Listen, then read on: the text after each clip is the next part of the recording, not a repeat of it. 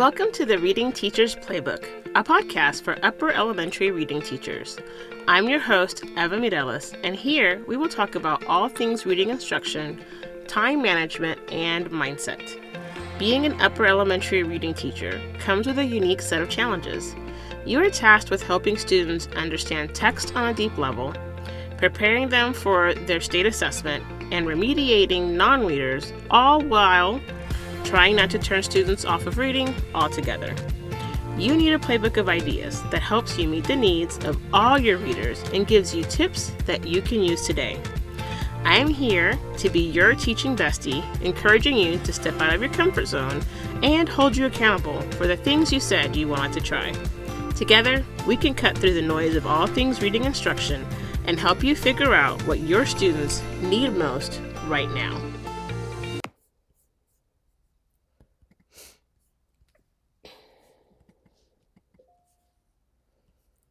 Welcome to this episode of the Reading Teacher's Playbook. In this episode, we will tackle what differentiated instruction can look like in the literacy classroom. Please note that the information and tips included in this podcast episode are not meant to be an exhaustive list, but rather give you some doable ways to differentiate instruction in your upper elementary classroom. Let's start with the what. Differentiated instruction has gotten a bad rap over the years. A bad rap from who, you may ask? From teachers.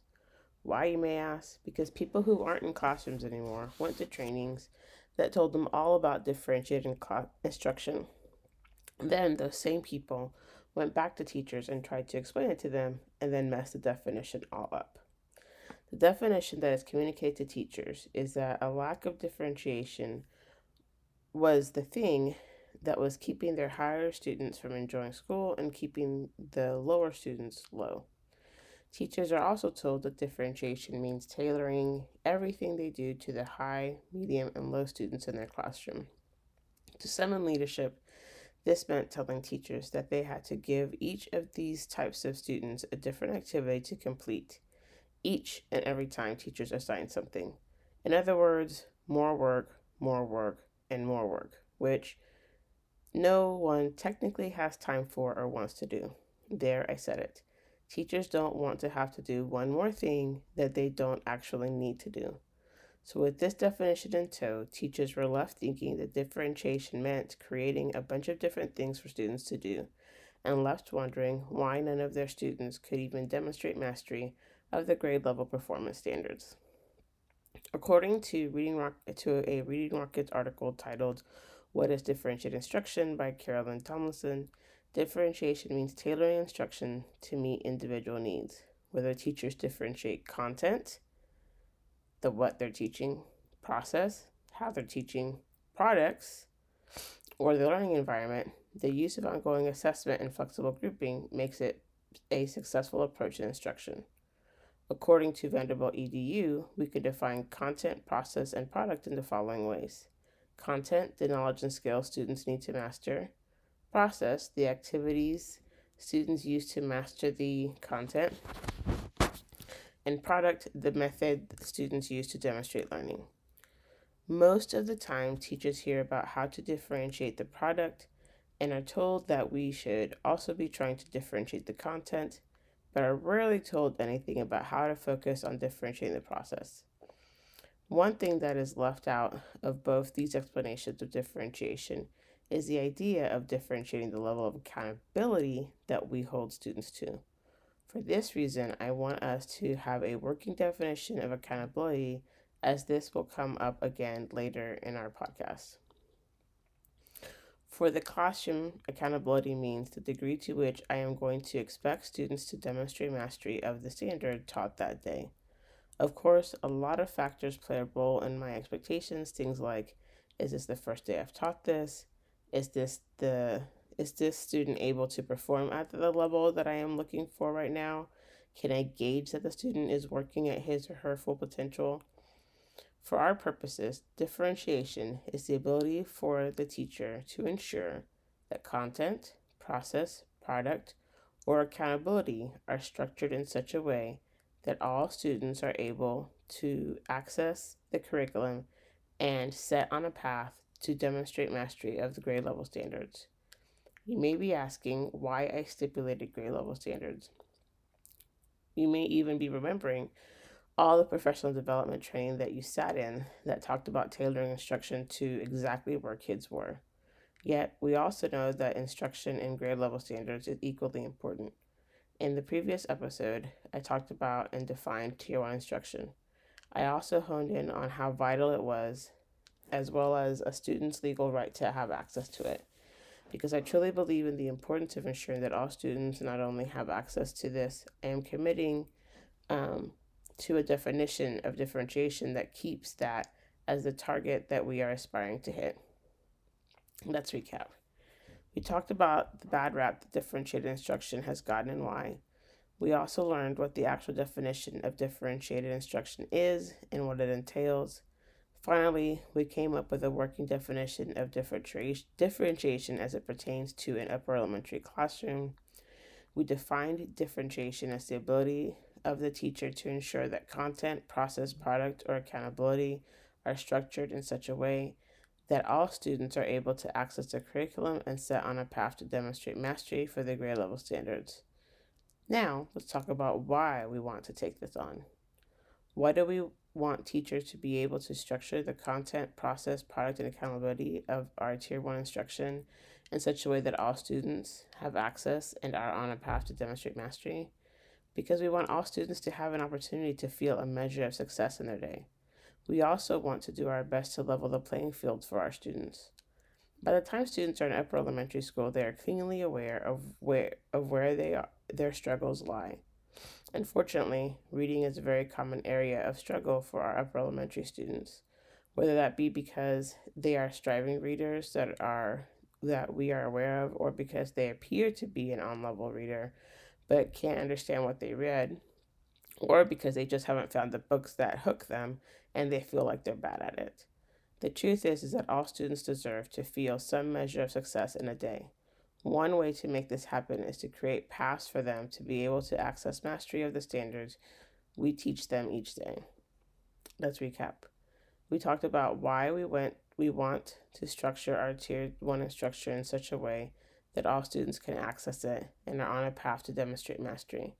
Now let's talk about how we can make this happen in our upper elementary classroom. Member of the Teach Better Podcast Network. Better today, better tomorrow, and the podcast to get you there. You can find out more at teachbetter.com/podcasts.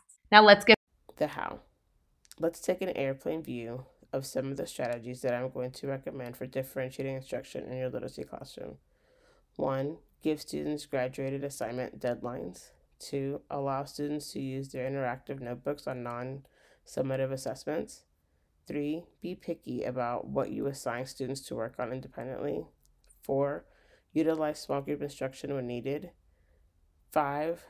Plan intentional mini lessons with adequate scaffolds. And 6. Build in time for movement throughout your literacy block. Let's start with number 1. Give students graduated assignment deadlines. This was one that I learned through trial and error. Oftentimes, we fall into the trap of giving students independent assignments that can take up to 30 minutes for them to complete. We lament the fact that we are worksheet trapped. Like, think nap trapped, but for school. This is until I discovered that I could give students the opportunity to complete an assignment over the course of a couple of days before assigning them something new. For example, if students were assigned something to work on independently on Monday, then it could be turned in that day or by Wednesday. This gave the students that needed more time the time they needed, and those that didn't weren't forced to wait around for other students to finish their work. There is an element of organization that is required in order to ensure that you remember to keep track of who has turned in what, but overall, this was a productive system. 2. Allow students to use their interactive notebooks on non-summative assignments. One of the things we as teachers complain about most is how much time we don't have to teach things, let alone review them. Allowing students to complete assignments while simultaneously having access to their reading notebooks gives them an opportunity to revisit the information at their own pace. Of course, like anything else, you have to teach students how to do this. Once students get the hang of doing this, they begin to take more ownership of their own learning. 3. Be picky about what you assign students to work on independently. When it came to my literacy block, time was precious. If students were going to use their time to work on something other than reading, then the assignments needed to be meaningful and purposeful. That was determined by my students' needs. One thing that remained consistent was that whatever I gave students as independent work was usually a review of something that I felt I had taught for at least a couple of days before I assigned it. That's not to say that students did not practice a skill during my mini lesson, because they did. This just meant that I felt confident that they could engage in productive struggle in order to complete the assignment independently. Students knew my policy on them being able to take charge of their learning, which meant that I was able to work with other students in small groups and not be available to them right away. Let's talk about the fourth strategy. Utilize small group instruction when needed. The current literacy climate would have you believe that small group instruction will solve all of your literacy-related problems. The current climate will also have you believe that using small group instruction is most beneficial for striving readers. Small group and whole group instruction can both be ineffective if they are poorly planned and all around unintentional. Both small group and whole group instruction can be beneficial to all students if done intentionally. At the upper elementary level, I have found it most beneficial to group students in strategy groups that can help a variety of students working on a similar skill. Meeting with students in strategy groups helps you maintain built-in differentiation because students will all be reading books that they chose. Strategy number 5. Plan intentional mini lessons with adequate scaffolds. You know I had to talk about mini lessons, right? And planning. Planning intentional mini lessons includes ensuring there is time for students to practice a strategy that you've just taught them. This practice should include adequate scaffolds like the I do, we do, you do model. This model gives students the opportunity to see you model a skill, then practice with support, and then practice on their own. If your mini lesson is something that you need support with, then grab my 4 steps to crafting a mini lesson guide. Link will be in the show notes. 6. Build in time for movement throughout your literacy block. Have you ever been to an all-day PD where you have to just sit and get information? How long did you last in your chair before you can listen to one more piece of information without getting up to move around? Kids are no different. Post-pandemic, this has become worse for everyone. That's why building in movement throughout your reading block is such an important part of your goal to differentiate instruction for students. You can do this by varying where you deliver certain components of your reading block, i.e. some mini lessons could be delivered with students at their desk, while your read aloud is delivered at a carpeted area in your classroom. You could also vary what students practice various components of their mini lesson on, i.e. use whiteboards and have them raise them to show their answers. These seemingly little things yield a big impact on students' ability to attend and participate in your instruction. Let's recap. We talked about several doable ways that you could start differentiating instruction in your classroom today. They were 1. Give students graduated assignment deadlines. 2. Allow students to use their interactive notebooks on non-test assignments. 3. Be picky about what you assign students to work on independently. 4. Utilize small group instruction when needed. 5. Plan intentional mini lessons with adequate scaffolds. And 6. Build in time for movement throughout your literacy block. Next steps. One of my favorite quotes about education is the one that says that teaching is both a science and an art. But nobody tells you that you are the scientist and the artist in your classroom. What I mean by that is that you have to experiment and try things out to see if they work for your particular set of students. So your next step is to pick one of the strategies listed above and consistently use it for a couple of weeks to see how it works for your students. Then tag me at Miss Eva Mireles on Instagram to tell me how it goes. If you or your campus is needing support and meeting the needs of all of your readers through improving Tier 1 literacy instruction, book a discovery call with me to see if we are a good fit. Link will be in the show notes. Until next time. Thank you for taking a page from the Reading Teacher's Playbook. If this episode resonated with you, please take the time to rate and review the podcast on Apple iTunes so others can find it too.